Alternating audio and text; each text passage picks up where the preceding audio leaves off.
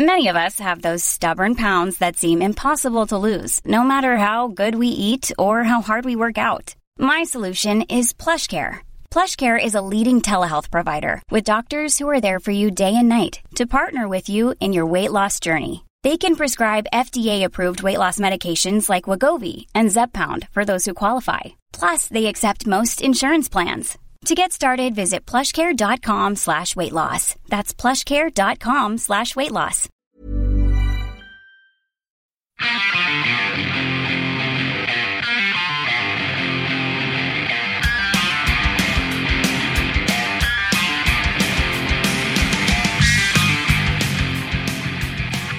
Hello, welcome to Going Off Track.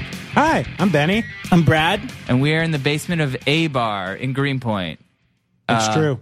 So thank you to them. A space bar. Wait, Yes. should we tell Greenpoint's in Brooklyn? In Brooklyn. It's right New above York. Williamsburg.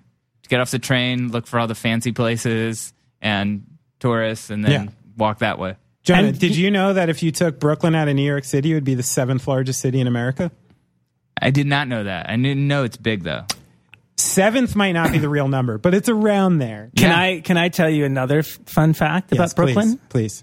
So whenever this, I don't know when this was, but whenever the centennial of the Brooklyn Bridge was, I think it was like 20 years ago or something.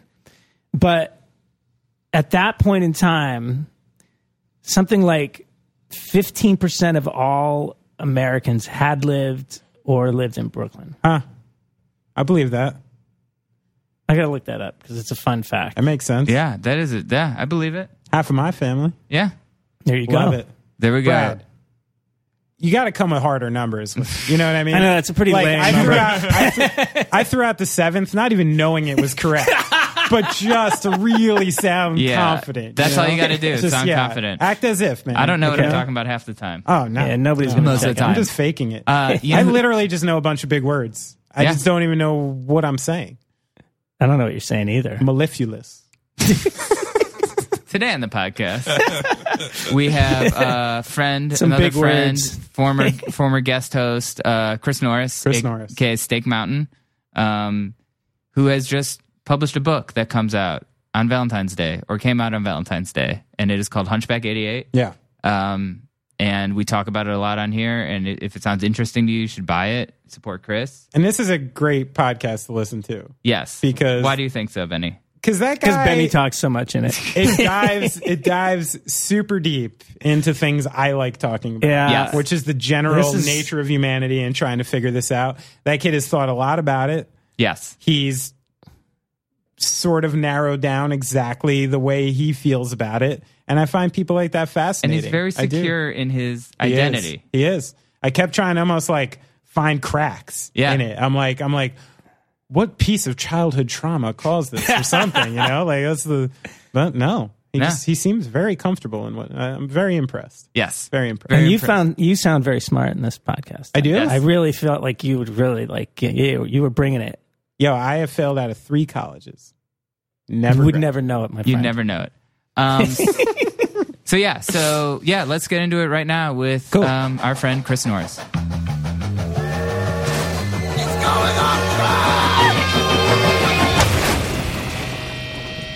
Yeah, it's smart. Hell yeah, Maybe man. that's like the future of show going is like the new Alamo movie theaters and stuff where like you can just sit and get like mozzarella sticks and shit like that while you see bands. Think of all the times you I'd kind of be into that actually for some bands. I would probably go to shows again. Like sitting bands, like if I went to see the National, Yeah. no issue chilling eating some mod sticks. No, please. Just like reclining seats. For someone them. coming to me, like bringing me a couple drinks. I need a mattress Easy. to see that band. Yeah. I would have a full meal for them. Wait, what would you have? I need a mattress. But if you're eating, Yeah. if it's like a cocktail bar style, Yeah. do those places still exist where you have to like 3 drink minimum just to go and like sit? In Vegas. Yeah. I mean, for comedy shows, it's still the model. Still, right? Yeah. I remember I had to do that to see George Carlin when I Yeah. was a kid. Yeah. You saw Carlin? I did see Carlin. How At have we Club- never talked about at this? Club Brad, are we Benet. rolling? Tell me we're rolling. Club Benet in New Jersey. Wow. It was the Jamming in New York. It was the one after Jamming in New York, but he was doing like all those bits from Jamming in Was New this York. post Bill and Ted? Yeah. Yeah. I think so. Maybe not Bogus Journey. I don't know when Bogus Journey came out. And It's still early 90s. I think. Yeah, that's like 92. It's God, before when I left. did God Gave Rock and Roll to You come out? Because they were congruous. Oh yeah, the makeup was off. Shit. I don't know. Gave rock and roll to you. That's a Bogus classic Journey's soundtrack. 91, man. Dude, that movie fucked me up a little bit. Bogus Journey? Some of the scenes in Bogus Journey, like Where he popped his eye out and stuff. No, the one scene that I still remember is the hell scene where he's like going through the hallway with all the little doors and he's kind of trapped. The Easter Bunny. Very much freaked me out when I was a kid. I was like, shit, if hell's like that, I don't want to go there. Did you watch Seems bad. Alex Winter's documentary on the dark web? No. No. It's pretty interesting. He's really into it. Yeah, what does he do? He got really involved in technology and like researching the dark web and he's done a couple podcasts about it and he made a whole documentary about it. Wait, give me like B and C, because to me, I just went from Bogus Journey to documentaries in the dark web. That's like the last time I heard of Alex Winter I doing think that's anything. kind of like the last anyone heard of him doing Oh, stuff. okay. So yeah. he's just been doing his thing and then reappeared. Yeah, and Keanu Reeves has just been not aging.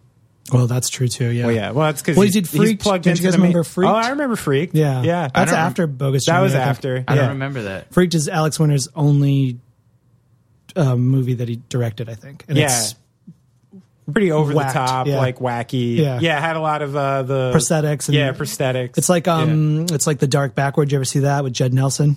No. It's kind of like it's a freak show movie, basically. Okay. You know, Yeah. both of them are just kind of like really odd. So he was getting freak into show some weird movies. stuff already. Yeah. And then I had a friend who was close with him. I think actually maybe it was the guy who did the first Stake Mountain website. Like he helped me design it, and he was friends with them. And he basically said that he was just poor, living in like a really small apartment in the Lower East Side. Really? Just like Just doing trying to his looking thing. for work, trying to do voiceover work and things like that. Huh. So That's sad. yeah, no, it is. It's amazing to think the people who are probably still making money on Bill and Ted's Yep. and Alex Winter's not. Yeah. Yeah. And then that talk that comes up every couple of years where they're like, let's do another Bill and Ted. He's probably like, oh, Yeah, I'm in. yeah. That would be amazing. Yes, Keanu's please. like, no. Yeah, you can. I'm I was plugged just- into the Matrix. Yeah, I sorry. can't. Sorry, I'm making like just weird kung fu movies for no reason and whatever else. I mean, obviously the John Wick movies, but you know, John Wicks are pretty entertaining. they're great. Yeah. Yeah, those are are they? fun. Never Yeah, seen They're No, fun. no. They're fun. The second one's a little too long, but in general, they're very tight, well done DTV movies. They're like movies that you would see on like Showtime in the 90s that would never get a theatrical debut. You know, they'd always end up, they'd have like Don the Dragon Wilson or like, you know, Jeff Speakman or people like that in it. And then you'd be like, oh, cool. I'm just going to sit to him and just watch this dude fuck up people. That's all it is. I'm Okay. going to take a shot in the dark here because I think you're the type of guy who can answer this question eloquently. Our guest today, who we haven't introduced yet. Yeah, I thought we were going to introduce it in the intro. You can just fade in. So anyways, the person talking who isn't me or Benny or Brad is Chris Norris, Yay. a.k.a. Stake Mountain, Yep. a.k.a. That's it. Been guy very, wearing all black. very patient And with the our pressing rambling. thing I'm dying to know from Chris Norris is, can I please have a Die Hard 1 through 6 ranking of personal favorites? Which one has Franco Nero in it? The second one? Yes. Okay. So 2. 2. Okay. Icicle in the Eye. Yeah. Yeah. Franco Fun. Nero. If Franco Nero is your bad guy, right? I believe so. Yeah. Yeah. Then 2, 1, because it is a very lean but strangely long classic. Yeah. It's Strangely. really weirdly long. It has a part in the film you think they're getting to the end. Yeah. And then there's quite a bit more. And you're Yeah. like, oh, wait, wait. we're still going. So they actually ganked what it would be just like the future model for action films, where you're like, Right. why is this action film 2 hours and 20 minutes Yeah. long? Yeah. Doesn't need to be. They left the Lethal Weapon model. Yeah, Yeah. exactly. Just 88 minutes, we're good. A bit. I know. They had it down. You know, but All right. So we got 2-1. well, and I don't rank those new ones at all because they're just They're not in. they're not in. Really? You know? Yeah, because what good are they? I got to be honest. I felt Live Free or Die Hard Is that the Jai Courtney one? was in Russia. I'm not sure who the actor is. Which one has got Justin Long in it? That was the one before. Okay. Which I hate. That is clearly number 6. For Yeah, me, like, by that's far. pretty bad. Yeah. But I'd like you to visit Live Free or Die Hard, the newest Right. of them. I believe it's 6. Yeah. Straight in, within about 5 minutes, John McClane is in Russia. Nice. He has already met his estranged son, and he's already in conflict with basically every armed Russian in Russia, and says his catch line in the first 5 minutes, which was, I think I'm not even supposed to be here today, or something. One to of that. those ones. He threw it out, and this all happens within the first 5, and I think it's under 90 minutes. That's good. I'd like you to visit it. I'll look at it because Jai Courtney's a hard one for me. Who's the other guy in the movie? Because they keep on trying to make that dude He's something. the Avatar guy, right? No, that's Sam Worthington. Oh, Worthington, yeah. Jai Courtney's another Australian actor who they keep on giving chances to. That you're like, well, who are you? Just stop. Wait, what do I know that guy from? He was in Suicide Squad as the beer drinking idiot in that, one of the Suicide Squad. And then past that, I don't know. I've seen him in things where I'm just like, who's this fool? Just stop. Like- Stop. Is he handsome? No, he's actually like handsome, but he's like potato handsome. Like what you can see inside of it is a future where he's going to struggle with weight, like Russell Crowe style. Oh, right. You know, where you're like, he's pushing already. Yeah. but right now he's fit. Shirt comes off. You're Sure. like, For now. okay, for Yeah. now. Once But the you- 30s hit. But he's got a potato head. So you're just like, oh, I see where this is going. You're just waiting. And I'm so sorry, son. I hope that you make your money or at least get a good Australian TV job. Yeah, right, right. when you just fail here and they're like, you're just Sure. making action films there. I think you know? could get away with like a poor body in Australia better than you course could you in the can. States. Like, That's what aren't they the England's like that portliest too. country in the world now? Australia? I don't know. Orliest? Portliest. Portliest. Yes, portliest. They can't be worse than us. No, I think They they can't won be now. worse than us. I think they won the last Really? time I saw. Is your Google machine working? Can you Google's the portliest country in the It's world? like, and then, sorry, I'm Australia. Googling the hottest country in the world. I'm pretty sure it's Australia now. I mean, they do eat like shit. I've been there a lot. Oh, yeah. yeah, I it's mean, they're- basically some version of British food. Yep. So they still eat like crap. Come on. What do we This got? is really weird. Wait, what came up? Cook Islands. Where the hell is that? Cook Islands is a portliest place in the world. It's number not a one. country. It's islands. It's probably owned by what? The Dutch or something? Followed by Qatar, Palau, Nauru. All right, what list did you Kuwait. stumble upon? Stop it. This is not the list. Yeah. Oh, it's PH. No, I'm just Wait, kidding. what's pH? This says United States is 8. Wow. We're definitely top 10. I mean, you got guys like Jonah. Jonah's just very fit. He's svelte. You think he's just skinny, and then he posts those yoga pictures, and you're like, oh shit, Jonah's got some cut, Yeah. right? You got a Yeah, little- I mean, it's all yoga. You know, it's a lot of arm balancing, a lot of jumping around. Did you ever think you were going to be ripped in your life? I bet you did. I mean, I'm not ripped. Like, I don't have like a six pack. you're pretty cut up.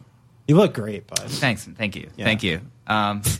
Work's been slow, so I have a lot of time to dedicate towards self care.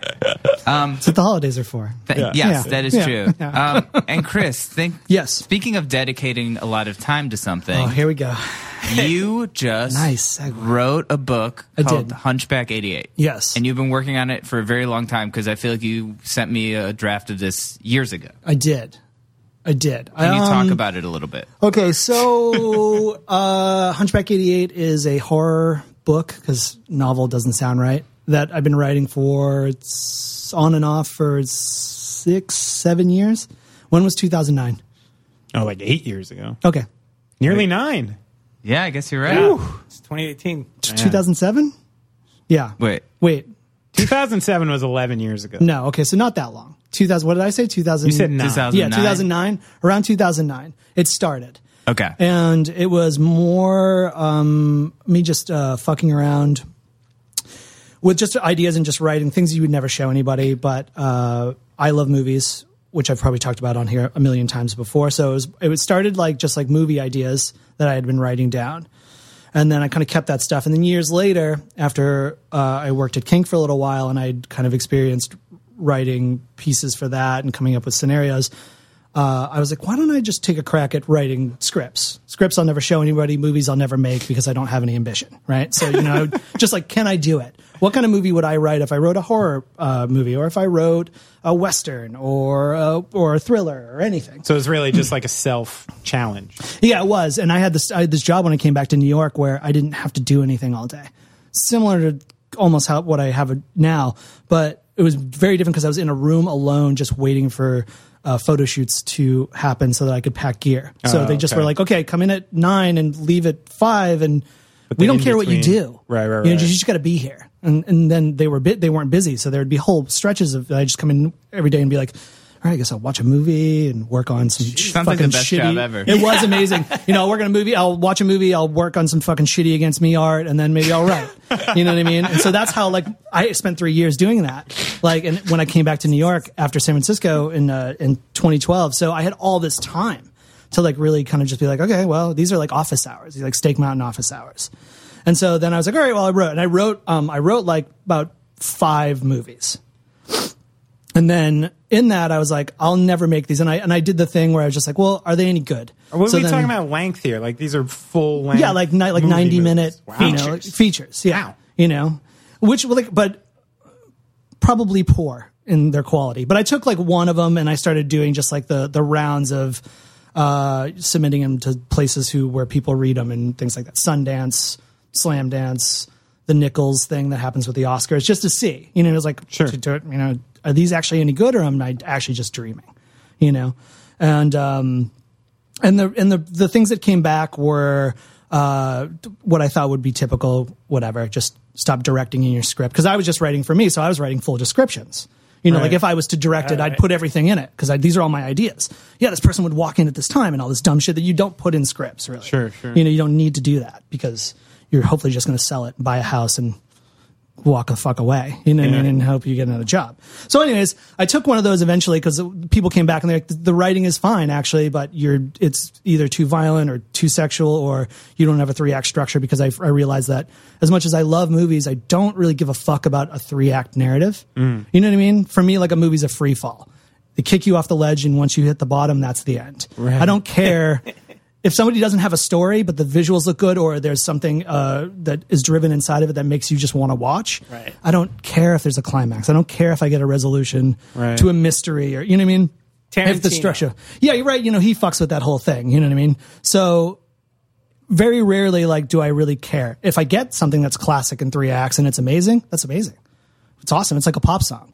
I can't write a pop song, but I admire pop music because I can't do it. I look at it and I'm like, that's the great diamond. Sure. Because I look at a fucking guitar and I see my car keys. You know what I mean? You know what I mean? And just a bunch of feedback. And I'm like, that's sick. But I could never write a pop song, so I always fetishize that. So a 3-act structure movie, if you're good at it, man, that's amazing. Because you understand that.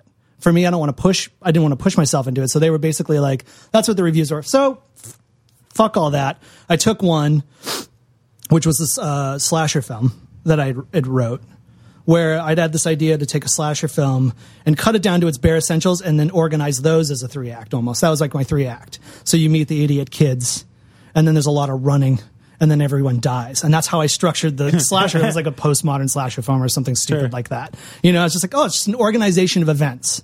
Because you never get to know those kids anyway, so why the fuck would I bother with characterization? You just got to know that they're young, they fuck, and they're probably at a campground or on a beach, or you know what I mean? Just boom, and then have a bunch of scenes of that where it's almost like the central action is the middle, because it's a lot of chasing, and then it was just a whole series of vignettes of them being killed, and that was the movie, right? So then I was like, this is actually pretty all right. I like this. So then I started taking it apart and writing it as a delving deeper into it, and then I kind of wrote what is essentially Hunchback 88 has a central piece, which is this slasher film that doesn't exist. And then I wrote on either side of it 2 layers of narrative. So the book essentially goes, it doesn't really make any sense, and it's really hard to describe because I made it purposely hard for myself to write and then try to sell to people. So it essentially starts at a place and just goes, it does the free fall through 3 layers of story, hits a bottom, and then you climb back out and you revisit those 3 layers. Okay. And that's how it works. Cool. So essentially it starts in a room in a house, in an abandoned house in, the woods somewhere. And then from there, somebody slips on a banana and it becomes something else. Actually, somebody literally slips on a banana in the book. It's a visual, pictorial part of the book where I put in pictures of somebody slipping on a banana. And then it becomes something else. And then in that something else, there's talk about reading, essentially a prostitute goes to visit a John and they are to read a story. And the story is essentially the slasher film. It's a script. So they're essentially reading the script. Cool. And then from there, it kind of just moves out. That's pretty much the bare bones of it. And it's like anti-pop book. Yeah, for sure. I like that. And I did a lot of writing and retooling on it, and I didn't actually expect to really show it to anybody. I sent it to Jonah a couple of years ago, just to be like, well, Jonah writes. Jonah's the only person I fucking know that writes other than Dan Ozzie, and Dan Ozzie's just too mean. You know, right? Yes. So I'd get something honest from Jonah if he had the moment, but not something that would just be like, this fucking sucks. You know what I mean? Or whatever. Just kidding, Dan. You have No, the you're book pretty now. mad. Like, this doesn't sound like Pup. Oh, shit, Dan. So Shaolin. So I didn't really actually think I was going to really do anything with it. It was, again, almost like another exercise. Because I don't actually read a lot of books. I don't have time. I watch a lot of movies and I work. That's what I like to do. So but I love writing, you know what I mean? And I love interesting writing or weird writing or writing that is either legendary for being difficult, like something as corny as Naked Lunch, or things that were happening in France in the 50s and 60s, like the new novel where people were just taking narrative and flattening it out and making things really hard to read. You know, like Sky Allen Robbe-Grillet or Marguerite Duras, who are writers who were just like, yeah, that's cool, you guys can write a novel, but can you write a novel that's really confusing that nobody wants, but we all pretend we're really smart, that you think that we're super smart, and that everybody buys into it and we become national heroes, which is essentially what the new novel what happened with the new novel in France in the 50s and 60s. Interesting. And some of those people ended up making really amazing movies, like this Robbe-Grillet guy. What did they? I don't know much about that. Like, what did those people do to deconstruct stories that it made it difficult to read? It's almost like there's no like the basic idea of the novel is a narrative driven thing with characters and an understanding of space and things like that. So a guy like Allen Robbe-Grillet was more about memory and taking memories. And then his work is really interesting because, and I know I get this wrong, and I know anybody who knows this stuff is probably like, go fuck yourself, kid. I'd say a small percentage of our listeners would know. It's so true. I just say go for it. You got a couple of, I know you got a couple You're corny going to sound listeners. great. To They will know who Dan Ozzie is, but they will not know this stuff. Yeah. No offense to our Robbe-Grillet listeners. he was a huge S&M head, and he would write these like kind of like from a male dom's perspective of sexual encounters with female slaves. But they were always based around memory, and they were always really violent and over sexual and strange. And he would basically put you in a place, be like, okay, we're at a beach. And then he would take you along the beach with too much description of the beach and nobody on the beach. And then he would all of a sudden introduce somebody. But then all of a sudden he'd go back to the beginning of the beach, and he would tell you that the beach is in a snapshot.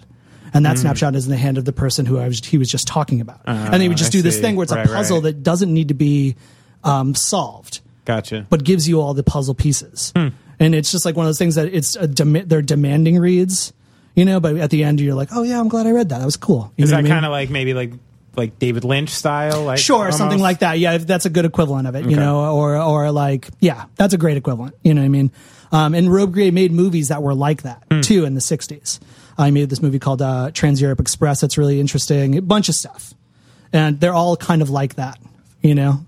They're all these like memory movies, you know, where just like, you don't know if it's reality, you don't know if it's a dream, and they're very just nice to watch. So anyways, that was like one of my main inspirations even for Hunchback, was like, all right, well, I'm going to take it and I'm going to start twisting it, and I'm going to rewrite it. And I never expected to really show it to anybody past just friends, you know, like, oh, hey, is this cool? Do you like this? I mean, whatever. Fuck, my wife hasn't even read it yet.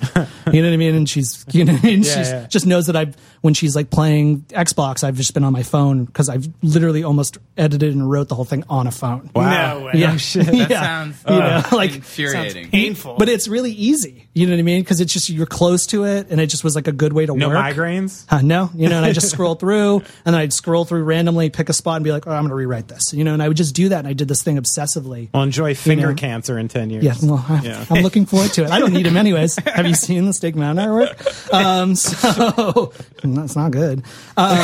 So Chris, come on, we got to stop this.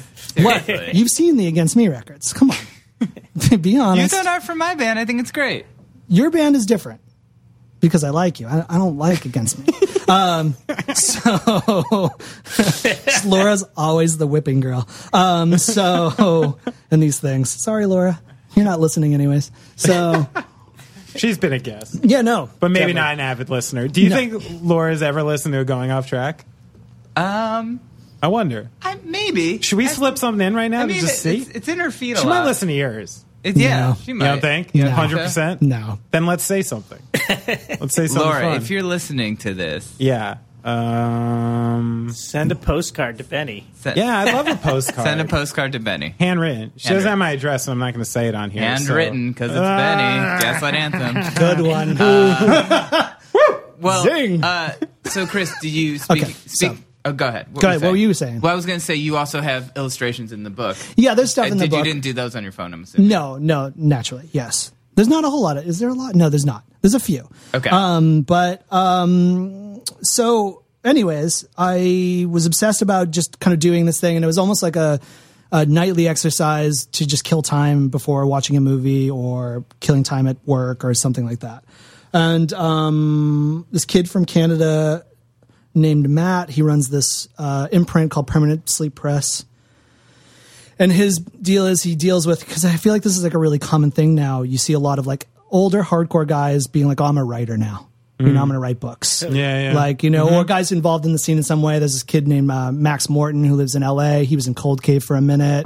You know, he's like an OG, like New York hardcore guy. Sure. You know, he's a very interesting writer. But that there's a kind of this small movement, you know, and they always like the darker side of writing, like Peter Sotos or just, you know, whatever, things like that. They're not writing like sick romantic novels. They're writing like fucked up shit, dude. You know, so Because no one wants to get paid. no, You got to write them. You got to write them paperbacks. Get in the Walmart. I know. Chris. Next. Yeah, when I sell this thing, when I sell the rights for it, I'm gonna be like, and next I'm gonna write a romantic comedy. So actually, that'd be pretty sick. But but anyways, so See the wheels cranking. yeah, and I'm like, I could do that.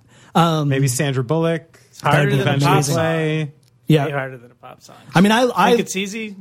I love romantic comedies actually because So do I. and musicals. Really? I do. Yeah, I think- love them. I think a well-made romantic comedy is super hard to execute. Yep. I really do. It's- And I think a good one is pretty special. I just really saw do. Big Sick. Have you seen that movie? Great. Yeah. I saw Great. that. I thought that was good. Yeah. Great. I get all the feels from a good romantic comedy. Me as well. And for me, the romantic comedy and the musical are my favorite genres because they're the most removed for me. So if movies are about entertainment and taking you out of your reality, there's nothing more far removed than watching West Side Story or While You Were Sleeping. You know, because when I think about life, I think about stabbing people. Right. You know, so when I watch a violent movie, I'm like, fuck yeah, dude. Yeah. I'm with you. Right. I'm with you. But if I'm watching something like a musical or a romantic comedy, it is actually a full removal from reality. But that's interesting. Now, know? do you think you're attracted to that because that's like sort of a utopian vision of things that you wish actually were? No. Or It's just like pure fantasy. like, or it's just like this doesn't exist in any context, so I can lose myself in it. Absolutely. Gotcha. Yeah. No, I'm never pining for a better life. Life is what you got. That's Right. it. You know what I mean? If you can, like my motto is, you know, hope for nothing. And if something, well, that's cool. You know, like good. that was awesome. Great. Sure. You know what I mean? Yeah, like, yeah. but for the most part, you're just like, this is what I got. So you got to make it happen. Well, based on that topic, I saw a quote you said in an old interview that you're not interested in people past observing them. That's actually funny because I had this conversation with my wife the which other day. I found really interesting. And you know, myself, I've felt the same way in a lot of ways, like always a step out from whatever was going on. Absolutely. Always like, even if I was so included in the thing I was in, I still felt like I was on the outside looking in. I Yeah. still do. Yeah. It's just some people see things like that. Yeah, absolutely.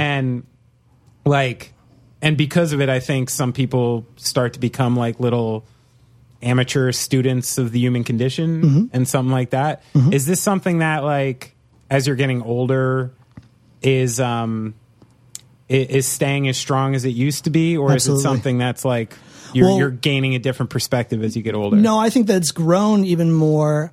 But the problem is the game has always been to never really play that hand. Like, I have an accessible personality on a day to day. I can do small talk. I can do all that bullshit. Polite. Can have friends. You know what I mean? Like, but the problem is as you get well worn into that observation and that distance and that being comfortable in that distance, and the more you do it, you have to. It's just more of a struggle. The struggle is more keeping your public persona intact and accessible. Mm-hmm. You know what I mean? So that's actually what the real worry has always been, is like, am I becoming too detached? Right. You know, because I got to still be able to function. I don't like people who can't function. Sure. Or it's not that I don't like them. It's just that like those people who can't function in society are always people who complain about not being able to function in society. You know, and that's fucking So you boring. find that more as like weakness. Yeah, that's a weakness. That's absolutely a weakness. Like, find something you're comfortable with, a personality you're comfortable with in public, to be able to talk to people and not creep them out. Yeah. And use it. You know, because then what that personality just becomes is it becomes a comfortable thing. You don't get fucking social anxiety. I don't get social anxiety. I just don't want to go places. Right. You know what I mean? It's not like right. I'm like, people see a show and they're like, oh my God, I don't want to go because I have crippling social anxiety. I just don't want to go because I don't Do you fucking like think music. you don't have social anxiety because people aren't judging the real actual character of you? That's actually a really good question. No, I just don't have social anxiety because I don't care enough to worry about that even. For me, it's always just like, I just don't want to go somewhere. You know what I mean? Yeah. But I can go places. And You the know what I only mean? thing forcing you to stay in this social kind of world you are is just like a vision that the alternative is just like weakness and you can't function within society like which that. is ridiculous. So it's just pragmatic. Yeah. So like It's just, So you chose a personality out of pragmatism. Absolutely. What- And that became what essentially is my personality. Right. You know Sure. what I mean? Well, now, I mean, when you put it like that, I'm like, is this what everyone does? Yeah, I would At think a so. young age, and you just saw it in a different way. And some people are bad at it, and that's, you can't fault them. You know what I mean? Sure. And I complain about people who can't function in society, but are trying. Right. And that's fine too. That's great. Yeah. But you're just fucking bad at it. When did this kind of like start for you? Because I imagine when you were playing in Combat Wounded Veteran, like you guys were touring, you were going to shows. I mean, at what point were you just like, I don't like going out. I don't need this thing. It's not even actually like that I don't like going out. I love going out. I just don't actually like going out and in what I'm involved with you know what I mean? Like, there's just like basically Stake Mountain and being involved in punk and hardcore or whatever. That's it. That's going to chase me forever. you almost seem embarrassed by it. I am 100% embarrassed by it. Yes, absolutely. Definitely. But also, I know that I'm in a really cool, interesting position, and I've got to do things that people wish that they could do, that I look at and go fuck yourself. Right. This is the dumbest shit I've ever been involved in. Why the fuck? But also, it's given me great opportunities. Right. No idiot would want to release a fucking book, if I wasn't Stake Mountain. You know what I mean? Or maybe they would, but I wouldn't have as easy a time to all of a sudden just have some kid be like, have you ever written a book? And I'd be like, that's funny because I have a book. Right. You know what I mean? And he's Yeah. like, cool, can I see it? And then be like, yeah, I'll do it. And it was so easy, that transaction, because I'm not just fucking Joe Hardcore who's never done anything. I'm an idiot who's had great opportunities and Right. sitting with you guys in a basement talking about all this dumb shit.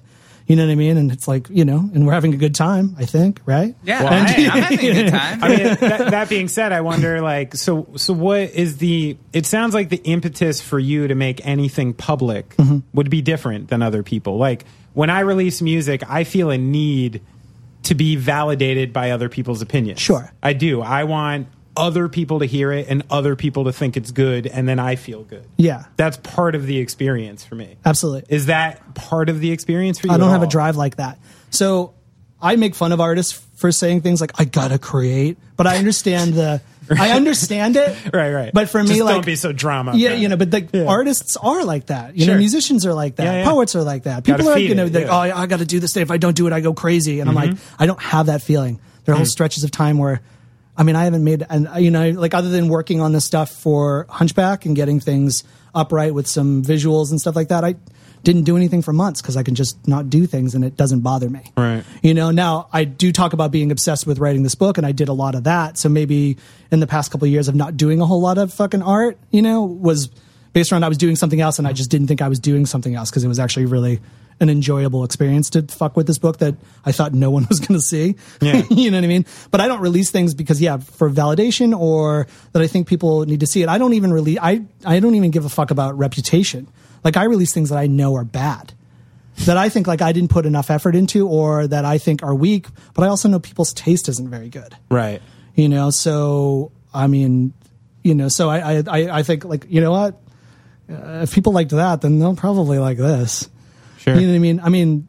that could be the case with Hunchback. You know what I mean? This thing could be like fucking whatever, but you know what I mean? Somebody wanted to do it. So I was just like, oh, I mean, that sounds all right. Sure. I mean, it's better than being annoyed that I have to lay out somebody's lyrics on a record. You know what I mean? Or something like that. You know what I mean? So Right. Well, why do you have to do any of it, though? I don't have to do any of it. And truthfully, a lot of Stake Mountain stuff happens now because I'm poor. Right. You know what So I mean? it's just a real function. Yeah, to it's it like now. actually a real function. You know what I mean? At some point in time, there was a deal with Stake Mountain where I thought it was going to be a little bit bigger than it was. And I could have parlayed it into a career, even if it was a career I wasn't interested in, because if you have a fucking job, you probably don't like it anyways. What so I might as well kind have of a job. opportunities did you have that could have Well, turned that in? I think especially with when Against Me signed to Sire and I was part of that camp, I Right. thought, okay, I might be able to parlay this into something else. More because they're getting more bigger. bigger jobs Yeah, with you know, other bands. Exactly. Sure. There's a visibility there. Right. You know, so I thought, okay, well, maybe I'd be able to turn this into a thing. And like that never really happened because of what I realized is that I'm also like not really that easy to work with. You know? I mean, just outright. Because for me, the work doesn't matter. What is more entertaining for me inside of the work is being difficult. Like that's the entertainment for me. Yeah. Like the performance is more interesting than the making the work. I understand. You know, so Yeah. and that's kind of how it was like that in combat. You know, and I was just, you know, it was just for me, like I didn't give a fuck about what we did. It was the fact that I could take a microphone and hit a kid with it. Born and Dissenter. that was, Born Dissenter. yeah, perfect. Yeah, sure. So like that's the entertaining part. So that's what keeps me interested in Stake Mountain is when I'm like, oh, I can be difficult here. Right. It's harder to be difficult with like somebody like Jonah, you know, or even now with Against Me, just because it's just Laura's just like, shut the fuck up, dude. Yeah, I mean, have you found it sounds like a great and unique and awesome position to be in, almost like Andy Kaufman like, but Sure. it sounds unsustainable. It's 100% unsustainable. Yeah. And there'll never be a way that this will ever turn into a job for me. Right. You know? So I'm just going to run this into the ground. But And probably deeper. Well, I feel like the last time you were on the podcast, I felt like you were even talking about retiring Stake Mountain Yeah, altogether. and that's kind of what I've been working towards. But that's also like a conversation I've been having with myself forever. And what ends up really happening is that, well, I'm like, I don't give a fuck. I don't want to do this. It's not about ego for me, and it's not about people liking the things or things like that. For me, Stake Mountain has always just been this thing that I did, and I was able to abuse people in a fun, kind of PG way. You know what I mean? And then also be serious with people because like the work I've done for you, Jonah, that's real work to me. You know what I mean? Because we're friends and whatever. Right. You know what I mean? And we're friends in a way that like is different than when I say like Laura is my friend. You know what I mean? Where it's just like Laura is just my boss, and we share a lot of the same tastes. You know, and it's 10 plus years together working. You know, so it's just like, oh, okay, it's like a shorthand, but we're not like friends. Like we don't can hang out when she comes to town. I don't go to those shows. Right. God. And Laura also pays you, unlike me. No, and that's the thing too. Like, and so it is a real job. You pay but like, in other ways. Sean. yeah, exactly. I really do. But yeah, so I lost my train of thought, but yeah, that's essentially what Stake Mountain is that it's money. Right. Not a whole lot of money these days, you know, but you know, it's just like I'm like any 40-year-old, you know, at this point in time in life who wasn't very successful and has like a mid-level job. I'm in hella debt. Right. Yeah. You know, so every stupid $1,000 is like, cool. Awesome. Yeah. I'm not that much in debt anymore. And sure, I had to do this record, but also I didn't really try hard. Right. You know, like, you know, so, and like for me, that's what kind of makes the most sense about Stake Mountain now is that it's never going to be a thing. Now, maybe it will. Who knows? But also with this shitty attitude, are you kidding me? Absolutely not. I'll just take a day job, you know, and have time to watch movies, you know, and it's. Sure. But you have such a like. So probably not going to have kids. No, absolutely not. No. I applaud everyone who can. Sure. Because the world is garbage, and that effort is a great effort. It's awesome if you can do it, and it's also if you're in a position to do it. For me, like I see myself as somebody who couldn't afford it. You know, right? And I don't want to do it. And that unconditional love from a sprout to an adult isn't that important to me. I mean, people literally smoke crack and raise kids. You don't need money. You don't need to, but I don't figure it out. I don't like the high wire act of it. Sure. I got other things to do. Like I've got thousands of movies I could think of that I could watch instead, which I'd rather do. You know, no, what I mean? it's true. I can understand it because there are times when I'm grinding away with kids and doing that stuff where I'm like, Jesus Christ, we're all pieces of dust floating around right now. You are just like me. We're all going to be completely insignificant and not that long. And I literally think that in front of my kids, that this just doesn't matter at all. Like, and it's sad sometimes. Ben, this is what I always said on the podcast for years, and now like, no, it's just real, man. Yeah, like, I know. Like there are conscious decisions to doing that stuff. You know what I mean? There really are. And it's not always fucking romantic. It basically came down to a decision for me. Do I want to be the old man with a beard at the coffee shop, writing books and continuing to do stuff like that? Or do I want to be the old man surrounded by kids and grandkids? That dude seemed happier to me. So I was like, I'm going to go that way. But it wasn't some like youthful thing where I was like, this is always what I was going to do. It was a real just choice. It was an actual choice laid in front of me. You know what I mean?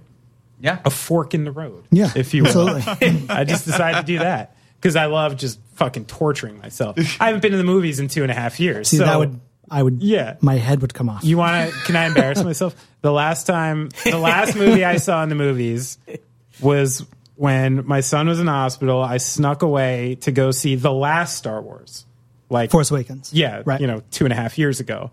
And I went during the afternoon. I rolled a little pinner for the parking lot. Had a whole thing set up. I had like 3 hours. I was very excited. I smoked in the parking lot. I get up there, sold out. Of course. And I'm like, I'm seeing a fucking movie. I'm like, I created this time. I'm going. Sure. What was next? Krampus. Oh, So I can safely say the last film I saw in the movie theaters was Krampus. now I'm going to say about Krampus. It's not bad. It's not bad. It's not bad. It's not bad. It was way darker Yes. and way more brutal than I thought it was going to be. The movie the Yeah. Krampus team made before that was this movie called Trick or Treat, which was actually a pretty good little Scary Halloween movie. Yeah. Yeah. Scary movie. Yeah, it was cool. I found Krampus freakier than I thought it would be. Yeah, it's not bad. Yeah. Not bad. Not bad. And Universal's really doubled down on it. They have like, if you go to Halloween Horror Nights, they have a Krampus like haunted house that you Was go there into. Krampus 2 coming then? I don't think so. I don't- Pretty much everyone died in that movie. Yeah, and I think it made like $5 and a little bit of streaming Yeah, money. it didn't do well. Yeah, no. Yeah. It totally Brad, didn't. Brad, as someone else with children, what's the last movie Yeah, you saw? what did I guess you your catch? Well, you children are got a to little go older. to the Now with your I've They're got a older. 10-year-old, and I have Yeah. a 6-year-old who's not afraid of So what, do you anything. see the Minions I saw and shit? I went and saw the Star Wars, the new Star Wars. Oh, you did? Which With I both? really liked. With both of them? Yeah, That's awesome. the See, I'm so 6-year-old jealous is pretty of that. fearless. I can't wait. It's hilarious because I've got friends who have kids of similar ages, and they can't take them to anything. Oh, really? Because they're scared? They're just scared of everything. Scared of the Minion movies. What? don't What's know. in there? I saw the That's last hard Minion living. movie. You saw what? I saw the last Minion movie. I was on a date. This was a while ago, I guess. And You guys went to see the Minions? Hey, well, no, Usually you're dragging them to it's not legal. You know, you shouldn't talk about this on the It was, podcast. I was supposed to go see a one of those superhero movies. I don't Okay. really. I sound so old. like one of them superhero like Iron or Super or Spider. Yeah, I don't know a lot about that. I was supposed to go. Something, man. Typical move. Didn't buy tickets in advance. Got there, sold out, and it was one of the Minions. One of the, I don't know, 2 or 3 something. And I was like, Despicable Minions. it was Despicable Me. It was one of those. Right. Yeah, and I went and I was like, so this is the only thing that we can go to. Do you want to go? And I felt like she was like, I guess we're here, and it was not good. See, she wanted an executive decision out of you, and you were just like, let's didn't- go see Minions. I was like, I care about this as much as I care about some superhero movie I don't know the context of. Right. To me, I don't really want to Sure. see any of this stuff. and if but it I'm were just up trying to to be you, what accommodating. would you have been going to see? Something super deep and cool, or Yeah, like what's an ideal Jonah date night movie? like what? You can Yeah, pull from that's- the past. Wait, that's a good date movie question. and Yeah, movie that's a good movie would question. be 2 different things, though. No, date movie. Yeah, date movie. Like, so Jonah, you're blank slate, and a woman's like, I'd like to see this movie. What makes her the perfect woman? Like, what movie is she requesting to see? Nice. It could be anything. You Krampus? can pull from like, oh, we're going to see a revival of Mean Streets. Yeah. Anything. Doesn't matter. Chariots of Fire. Yeah, it doesn't matter. Doesn't matter. What is it? Yeah. What makes her go, I'm going to marry her? I don't know why this is popping into my head, but my first instinct is Yeah. one of my favorite movies growing up, and it was a movie starring Steven Seagal. It's called Hard to Kill. Oh, It's not a bad movie. Jonah. That's your dig movie. Yeah. I mean, I love that joke. That's the answer I want. I think you just went up quite a few notches in Chris's book. That's really good. You got Kelly So LeBron. if Homegirl wants to see Hard to Kill, yeah, you should marry her. Marry. That's it. Marry. Done. Any girl that just wants to see that little fucking nubbin ponytail on that guy. There- You don't like It's not Seagal? There's so many good one-liners in that movie. The one where he goes and he after jumps a gun in the guy's mouth and knocks out his teeth, and then he points a gun at his dick and shoots it, and he goes, "I missed. I never missed. Must have been smaller than I thought." Oh, Chris, by the way, the one-liner from the new Die Hard, Uh-huh. I'm supposed to be on vacation. That's right. That was it. That's the That one. was it. Yeah. He introduced it within 90 seconds. That's it was amazing. there. It was Supposed to great. be on vacation. How about this one? Can you name Oh no. the 3 sports movies nominated for Best Picture, or that won Best Picture?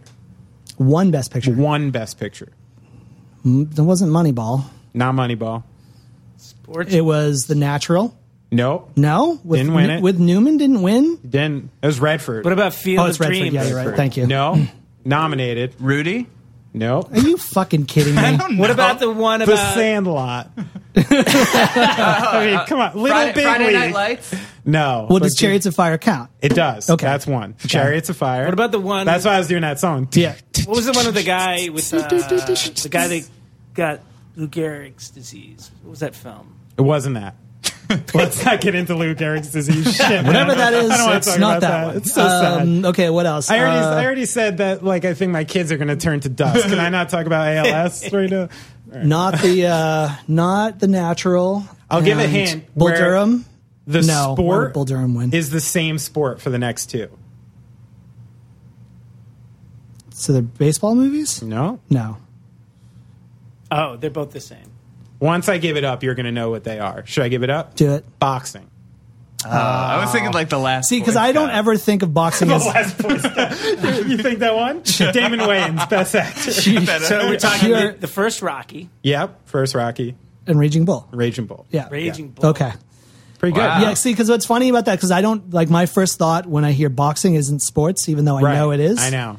It's like, they're just, because it And actually. then there's the question, is Kingpin a sports movie? Is it's Color bowling. of Money a sports movie? No. Is Days of Thunder a sports movie? Is Dodgeball a sports movie? Is Dodgeball a sports movie? Exactly. Yeah. just Days of Thunder. Are bar sports sports? No.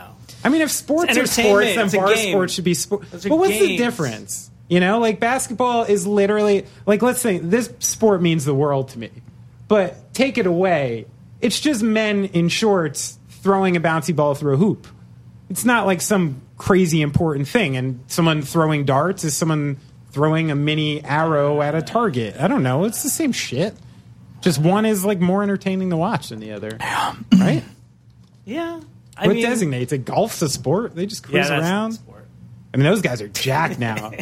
Tiger Woods changed it. If you want to be look at some of the new golfers. They're Really? handsome and jacked. It's not the way it used to be. Really? Not, Oh, yeah. Not Nicholas. No, no bears anymore. But it seems like everything's going in that direction, It is. right? Every sport is going to this, like, basically any athlete is at, like, the peak of nutrition, the peak of fitness, the peak of analytics. Like, they basically have broken everything down to a science in sports.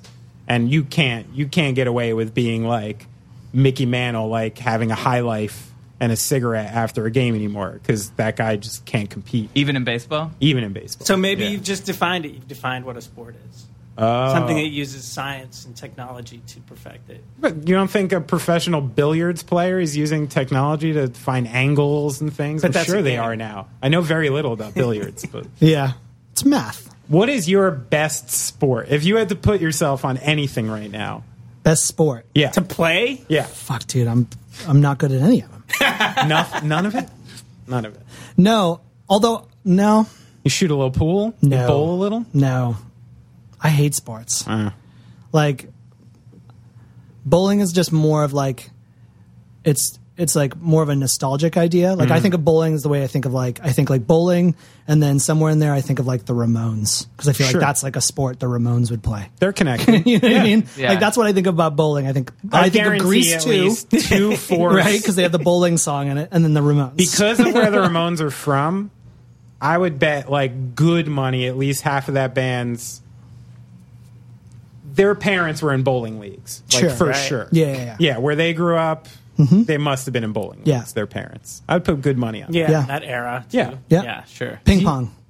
To throw this Ping pong. different. Ping pong is your sport? Ping pong. Okay, I could That's do your that. game. Yeah, you I can could do pong. that. I don't think pong. I can even return a serve on the ping It's pong. literally tennis. Yeah. It's the same But thing. it's so fast. I know It is it's faster tennis. So why is Yeah. it not a sport? Come on. It is. Do you think that growing up in Florida caused you to hate people? No, I was like that as a kid. Actually, I would think. Benny, I this would is one of think- your best questions No, that's ever. that's a great really good question. But this Florida made me understand the need for personality. Ah, Oh, yeah. Growing up in Massachusetts made me hate people. gotcha. I was an indoor kid through and through. Okay. And I just watched movies all the time, and I was probably a nice enough kid, but I just couldn't be bothered with going out. And the only thing that made me go out is when my parents moved us from a pretty all right middle class home in Salem, Massachusetts, to a fucking trailer park outside of Tampa. I had to go out. I was 13 and I had to go out. Like I was like, fuck, I can't be in this fucking trailer anymore. Right. You know what I mean? It was just Yeah, like yeah. easy because like I had to share a room with like a fat little brother, in this fucking trailer park. You know what I mean? And I was just like, fuck, dude, I'm going out. Sure. So I had to kind of, and then, like every single stereotype about a fucking trailer park in Florida is exactly Is it true. real? Yeah, it's so real. So you got to like really be like, fuck. Holy shit! I really have to get up to speed. I just these imagine kids drink Corona These kids- bathing you know what I mean? suits. Yeah, Can you paint that picture lot of actually a little menthols, for lot me? of Like, menthol cigarettes. preteen sex, lots of drinking and drugs. yeah, at like an what are age high where- school kids doing at the trailer park? all that. It's just a continuation. Like Yeah. there's just a point in time where you just become cognizant of beer that you probably start drinking it in. There's no like good Christian kids in there who don't get No, like all that. those kids are bad. All the good Christian kids are bad. And this is the thing. This is the story I always All give the about. good Christian kids are bad. This is the story I always give about when because I'm not a straight edge kid and I was never a straight edge kid, but I've never drank or smoked or did anything. I just was Sure. never involved in that Just didn't scene. identify with it. And that scene, and that almost directly involves my parents moving us to Florida because in Massachusetts I was a stay-at-home kid and I just never really went out. Sure. So it wouldn't even dawn on me as like a 12-year-old or an 11-year-old to be like, I'm going to be a person who drinks beer or smokes cigarettes, even though my Yeah. parents are hard drinking, hard smoking, fucking goofballs.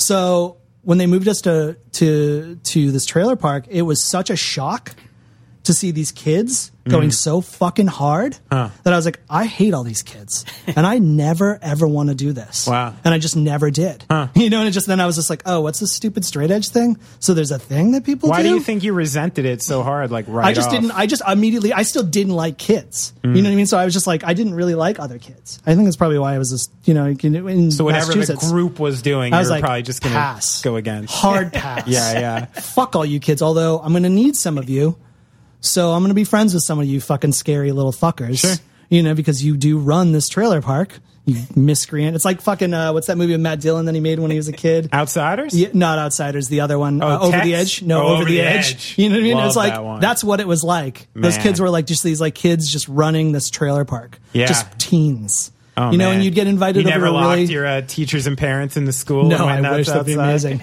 But the trailer park was so squirrely. You'd get weird adults inviting you over to show you porn.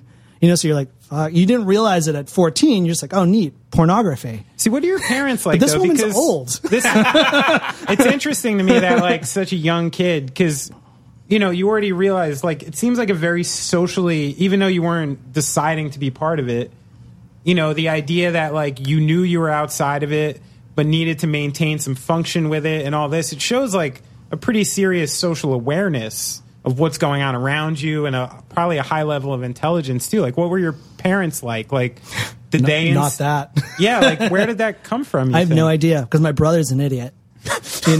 And he's a very Still? smart. He's a very nice kid. Did he but he's slim down? no Chunk is Chunk. His name is Chunk. Oh, okay. It's been that way since he was 8. Gotcha. So Say no he's- more. Yeah, he's but he's a very nice kid. But Say he's no more, not please. bright. He's definitely been to community college 3 times and not made it out of community college. 2 for me, But personally. it's like it's a he just has he's a learning disability kid, so that's really the deal. Right. So he's a goof and a doofus, and he's whatever, and whatever. But And I, you know, I mean, Clearly not going to listen to Going Off Track. no, I don't ever talk to him. So he very rarely hears from his older brother. So, yeah, actually a minute now. So anyways, but, so Chunk's a doofus, and my parents are not really, I mean, they're Massachusetts people.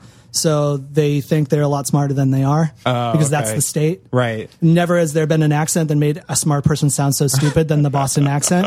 You know? Sorry, Boston. Go fuck yourself. Yeah. Or sorry, go fuck yourself. You know? This is the easiest interview for me, too, dissing Florida and Boston. I'm like, It's I easy. can sit here all day. Yeah. This is super easy. Dumb for me. as shit. Boston. It's just the worst, man. Good with So, you know, like they're not smart people, but they think that they are. Hang in there, Jonah. Hang in there. You're so uncomfortable. Jonah's good. Jonah is visibly You got a lot of uncomfortable ties to right now. Boston or No, something? no. I'm fine. I just, you know, I Jonah's a good guy. You know what Yogi's all- going to have to do after this? I think he's surrounded by so much negativity right now between me and you. It's love like it. a I feel scary, like sardonic sandwich that you don't know what to do with. I have my own demons, but yeah, I feel like I just know Chris well enough where it's like nothing he could say would surprise me, No, that's true. Gotcha. and Yeah. the level of negativity would never. But I'm relatively amiable. Yes, you're fun to hang. I love hanging out. You're fun to hang out with. This is why I'm a little fascinated by this because like. So the personality I have hears the things you're saying and goes, there's something else. There's something else here that you're not willing to give up. Like that's where I'm like, no one is just black and white like this. No, I mean, There's got to be something else fueling this. Well, Chris, you're married, so it's like I feel like you have the ability to love. Yeah. yeah, of course. I'm not against love. It's just that hate is a lot better and a lot more fun. You know what I mean? Like, I always describe it like this. Like, I don't hate as a personality flaw. I hate because it's a good time. It's a sport. You know, like some people play baseball. I hate. That's the bit. You know, like that's what I like to do.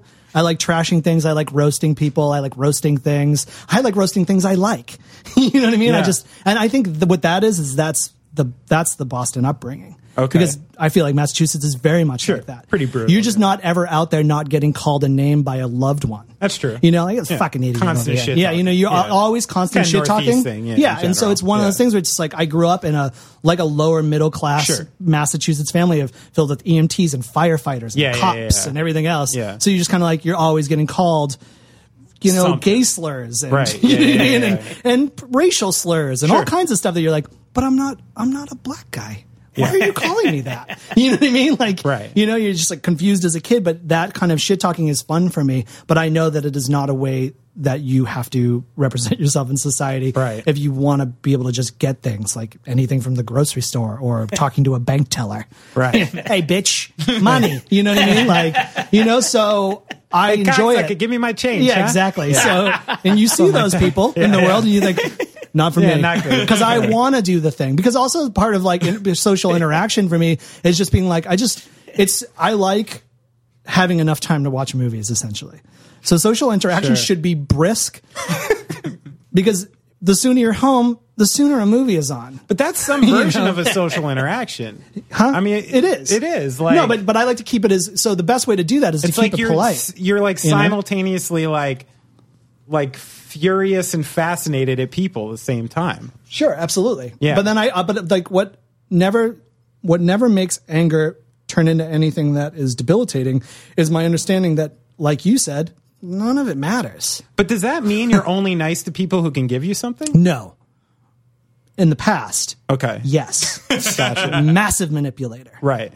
People were pawns. Gotcha. You know, Yeah, you I know, understand and that. then and then that doesn't really work either because also like what it is just my general probably apathy has helped me not become that person anymore because I'm like, I actually doesn't matter. Like I don't Right. get that mad at shit. And when I do, I'm mad for about 10 seconds. I'm like, why am I mad? You know? Or Gotcha. if something goes wrong, I'm not like, oh man, the universe is against me. I'm like, of course it went wrong. Right. Everything goes wrong. And if something doesn't go wrong, awesome. Like I said, hope for nothing. And if something, that's cool. Great. Right. Yeah, awesome. That worked out. If it works out, amazing. Sometimes you want things to work out, but if something doesn't work out, I'm never like, oh man. I'm like, things don't sounds- work out all the fucking time. It sounds You like know? a very non-stressful way to live. Yes. But I wish I could convince myself to think like that. It took a lot of work. Maybe I'll just go to the trailer park for a year, see what happens. You will. I don't know what modern trailer park is like. Jersey trailer park? I mean, I used to hang out in some with some friends. Yeah. I mean, it's fairly You could save fairly some similar money. experience, just winter coats. Move the You know, family to the different trailer drugs park. probably. I bet there's a little methy down there. Absolutely. Yeah, not so much. Yeah. Not a lot of meth up here. Yeah. Yeah. Neither that's the opioid state now, right? You just go to pill houses and get whatever. Mm-hmm. Man, I got moved to Florida. You know what I'm saying? Florida's a really good base of operations for it being lousy. And it's also a wonderfully criminal place. It's a bizarre place. Mm-hmm. It is a bizarre It really place. is. It truly It is is the bizarre weirdest place. state, I think. It Yeah. still hasn't caught up with even some of the more podunk fucking American states. It feels Yeah. eccentric and strange in a way that it always will, even as it becomes, it's like throwing good money at bad. You know, it's like as much as they try to class up Florida's just always just going to be a garbage swamp with a bunch of cool stuff built on top of it. You know, or interesting things or money or great sure, houses sure. or cool celebrities living there and making art or whatever. So Florida's just been a pig in a dress this whole time. Absolutely. 100%. And more. The dress gets fancier, but it's still a pig in a dress. Gotcha. But I loved living in Florida. I actually always think myself, I'd go back to Florida because it's cheap and it's a great base of operations. Fly anywhere in the world for relatively inexpensive. Fly Sure. anywhere in America for relatively inexpensive. When I was in combat, it was just so easy to be there and have that $150 rent and go on tour for fucking 3 months. Yeah. And just be like, cool. Sure. We didn't make any money, but my rent's paid already. Funny Who you say cares? that. My You know? father moved to Florida, Tampa specifically. Yep. Beautiful and, Tampa.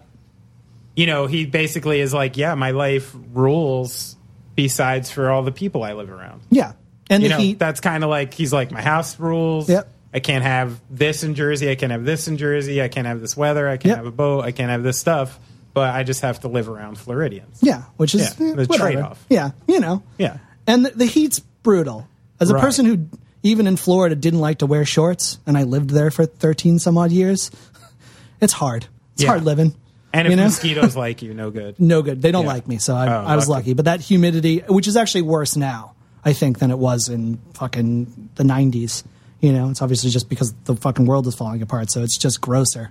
You know, and anywhere, if you had some sort of weather, it's worse now, you know, than ever before. You know, so We're definitely feeling that. Oh, yeah. yeah, It's been rough. We're out here freezing. Yeah. Like a bunch of assholes in December. Remember that fucking Christmas where it was like shirts off? Oh, yeah. It was like a 65-degree Christmas. Was that 2 Christmases ago? Yeah, not long ago. I was like, I remember getting out of the movie theater on Christmas being like, fuck off. Why do we have jackets on? Yeah. You know, just like, this is miserable. Yeah. So anyways, so yeah, dude, Florida's great. What are you talking about? So I have a friend, Frank, Okay. who is always talking about the need for the world to have a reset button. Sure. Basically, he thinks like 2/3 of humanity need to die, Mm-hmm. and there needs to be like a massive reset and overhaul of everything. Sure. Now, his logic always seems thin to me because I always just think that would happen and the same thing is just going to pop up again. Yeah. Because it's human nature. Like, what do you think, as someone who obviously looks into this a lot or thinks about it a lot, like, what's the end game? Like, are we going to make it, or are humans just that fundamentally flawed that we're not? I think that it'll still go for a good many generations because obviously because the thinking mind is resilient enough and arrogant enough to think that it can't end there and that it can't end with them. Right. So there'll always right. be a push. Now, that being said, if this great neo-80s impending doom of nuclear fucking holocaust happens, well, Frank might get his fucking wish. Right. You know what I mean? Because it feels realer than it's ever felt ever in the world. In our lifetime. Yeah, in our lifetime, for sure. Sure, they scared kids in the 50s and fucking with all that kind of stuff, but it wasn't that real. It's Right. more real now when we got a couple goofballs threatening something that's like not that funny to threaten with. And way I like more dark of the weapons jokes. exist now than they did in the 50s. Yeah, absolutely. Yeah. So, but I think that like if that never happens, it's it's either going to turn into Blade Runner or it's going to tank. You know what I mean? But I think it'll turn into Blade Runner because people just don't think that it can end with them. So that human resilience, the way the mind is being complex, and that kind of the ego and the arrogance of the human race will just drag it out longer than it'll be like the fucking end of the last Lord of the Rings movie. Okay. Where there was like 47 ends.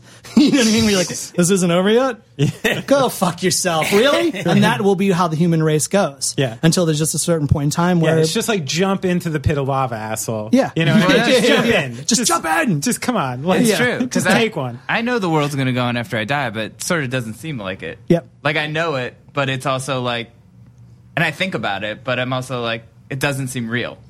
Yeah, it's interesting to think. I like that concept that the ego of man himself won't allow his generation to be the last one. Absolutely not. That's like where the driving force is. Yeah, It's true. It is probably the only driving force. It's not a great future for the children. It's not anything. It's literally like, I will not be the last. Yeah. You know, even if it's the most deep down thought in somebody who feels like they're the most selfless person in the world. Yeah, yeah. You know, it's just like, I will not be the last one. You know, and then you push that, and I think that could probably involve people wanting to have kids and things like that. Like, I want that, the idea of generation. I feel like I'm doing my part in ending it by not having them.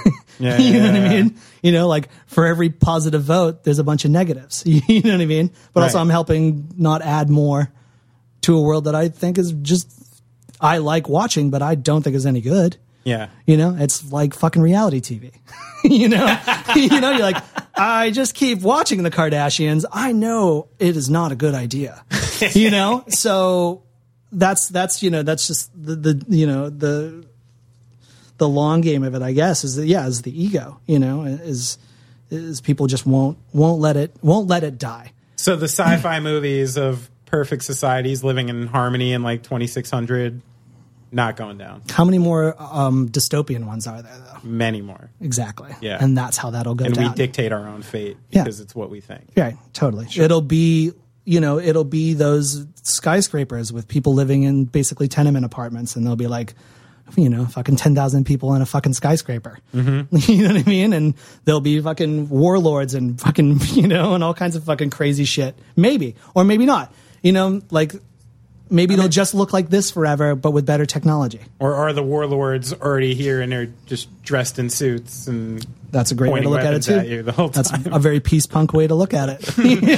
It's kind of true. No, absolutely. You know? Yeah, Like- no, it's very true. Like there's, being Genghis Khan's not going to get you anywhere these days. It's going to get shot down pretty quick. Yep. So there's other ways to be that. Yeah. Yeah. You just be moneyed and maybe not be smart, but be moneyed.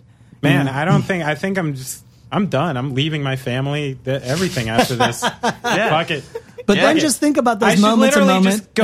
I should go do heroin. I should kill someone. You Everything shouldn't. I've been thinking about.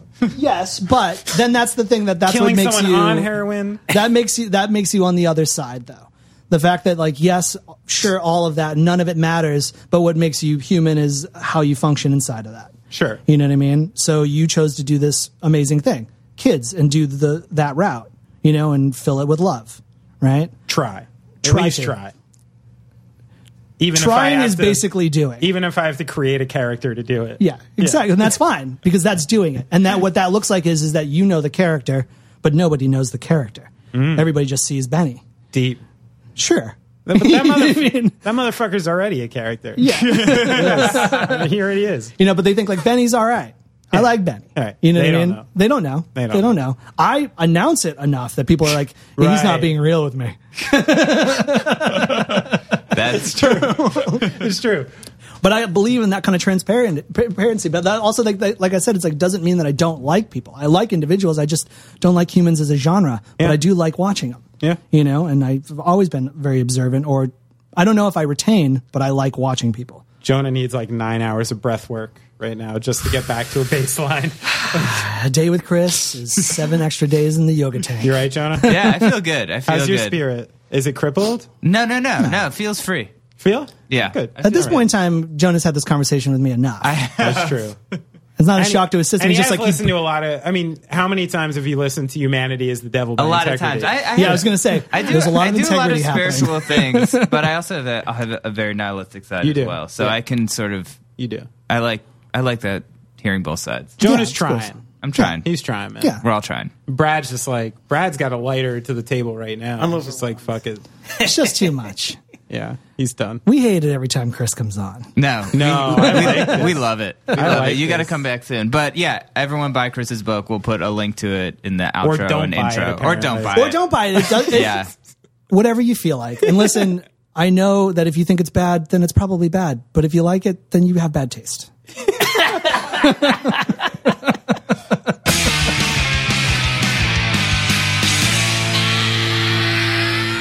Boy, that was deep. That was intense. That was intense. It's Deep. come up for air. Thank you so much to Chris Norris for Jonah's coming sucking by. on a doobie right now.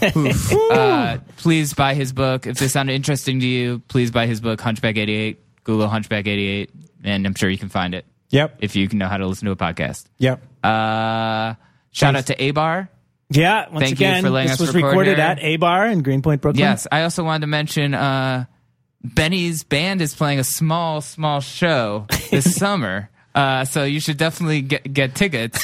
What's the name of the show? It's called the Gubernatorial's Ball, and it's from what I can understand, it's a gala. Okay. Sort of like a black tie gala Okay. that honors past and present governors Yes. of New York. And I believe there's a couple other bands playing. Yeah, there or, is. or musicians And or there something. should be refreshments. Okay.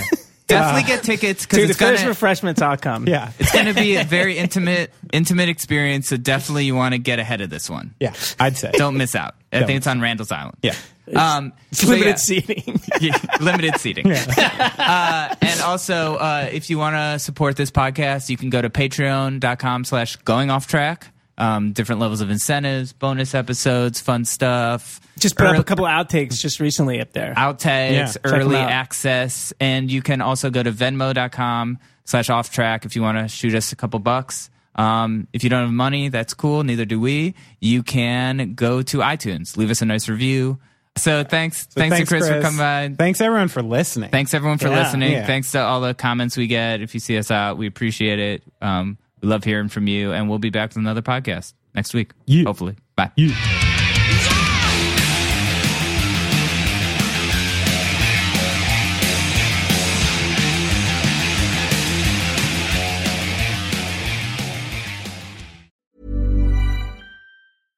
Imagine the softest sheets you've ever felt. Now imagine them getting even softer over time. That's what you'll feel with Boll & Branch's organic cotton sheets. In a recent customer survey, 96% replied that Boll & Branch sheets get softer with every wash. Start getting your best night's sleep in these sheets that get softer and softer for years to come. Try their sheets with a 30-night guarantee. Plus, get 15% off your first order at bollandbranch.com. Code BUTTERY. Exclusions apply. See site for details. Hi, I'm Daniel, founder of Pretty Litter. Cats and cat owners deserve better than any old-fashioned litter. That's why I teamed up with scientists and veterinarians to create Pretty Litter. Its innovative crystal formula has superior odor control and weighs up to 80% less than clay litter. Pretty Litter even monitors health by changing colors to help detect early signs of potential illness. It's the world's smartest kitty litter. Go to prettylitter.com and use code ACAST for 20% off your first order and a free cat toy. Terms and conditions apply. See site for details. Hey, it's Paige DeSorbo from Giggly Squad. High quality fashion without the price tag. Say hello to Quince. I'm snagging high-end essentials like cozy cashmere sweaters, sleek leather jackets, fine jewelry, and so much more. With Quince being 50 to 80% less than similar brands. And they partner with factories that prioritize safe, ethical, and responsible manufacturing. I love that. Luxury quality within reach. Go to quince.com/style to get free shipping and 365-day returns on your next order. Quince.com/style.